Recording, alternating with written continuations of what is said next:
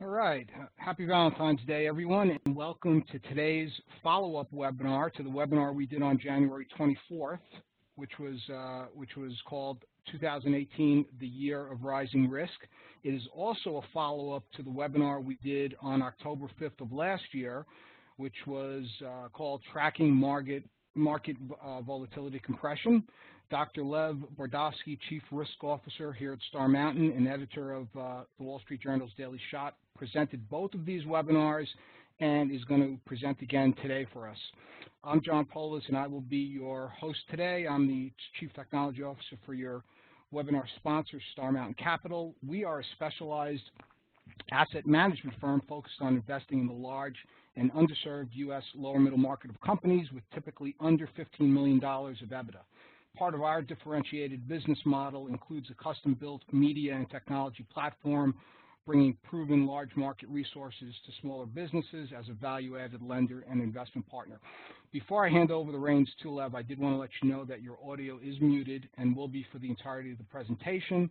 Also, as a disclaimer, I wanted to note that nothing presented in this webinar or in the webinar materials we receive tomorrow constitutes an offer to sell or a solicitation of an offer to purchase by Star Mountain Capital interest in any investment product. This webinar today is going to be a shorter version. It's going to be approximately a half an hour. We have allocated time at the end of the presentation for some Q&A. If you have a question, you can type it into the Q&A chat box of your WebEx client. We will try to get to as many questions as possible before the 30 or so minutes is up.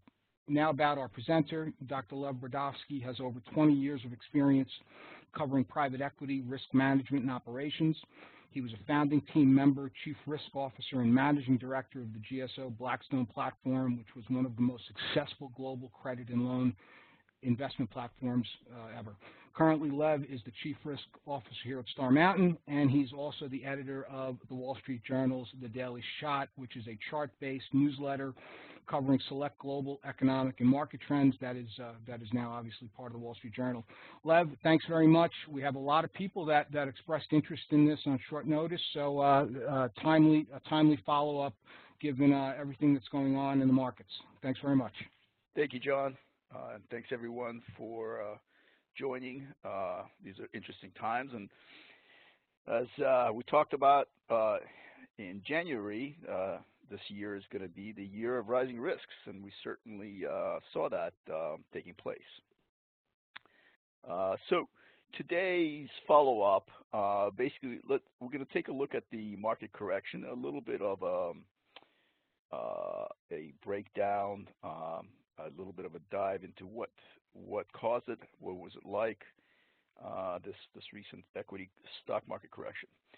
And we're going to talk about this volatility, what I call the big short unwind, which was a pretty ugly event that's going to reverberate for quite some time, even though this is a relatively small part of the overall market. The volatility markets have become pretty large overall, and it will have a broader effect. We can touch on some of the other risks that still remain. In particular, we'll talk a little bit about what's happening with the fiscal deterioration in the United States and how that risk is all of a sudden in the forefront. So for those folks who joined us for the previous two webinars, one of them we discussed the volatility compression, as John pointed out. Here's on the upper left is kind of the outline for that presentation.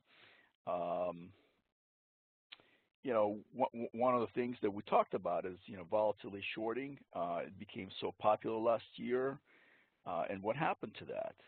And we're going to talk about. We asked the question, what could disrupt the volatility gravy train? We said, it could be an event. We had that event, so we'll take a look at that. And then for those of us who joined us in January, we're going to touch on the political risks, which really resulted in fiscal deterioration.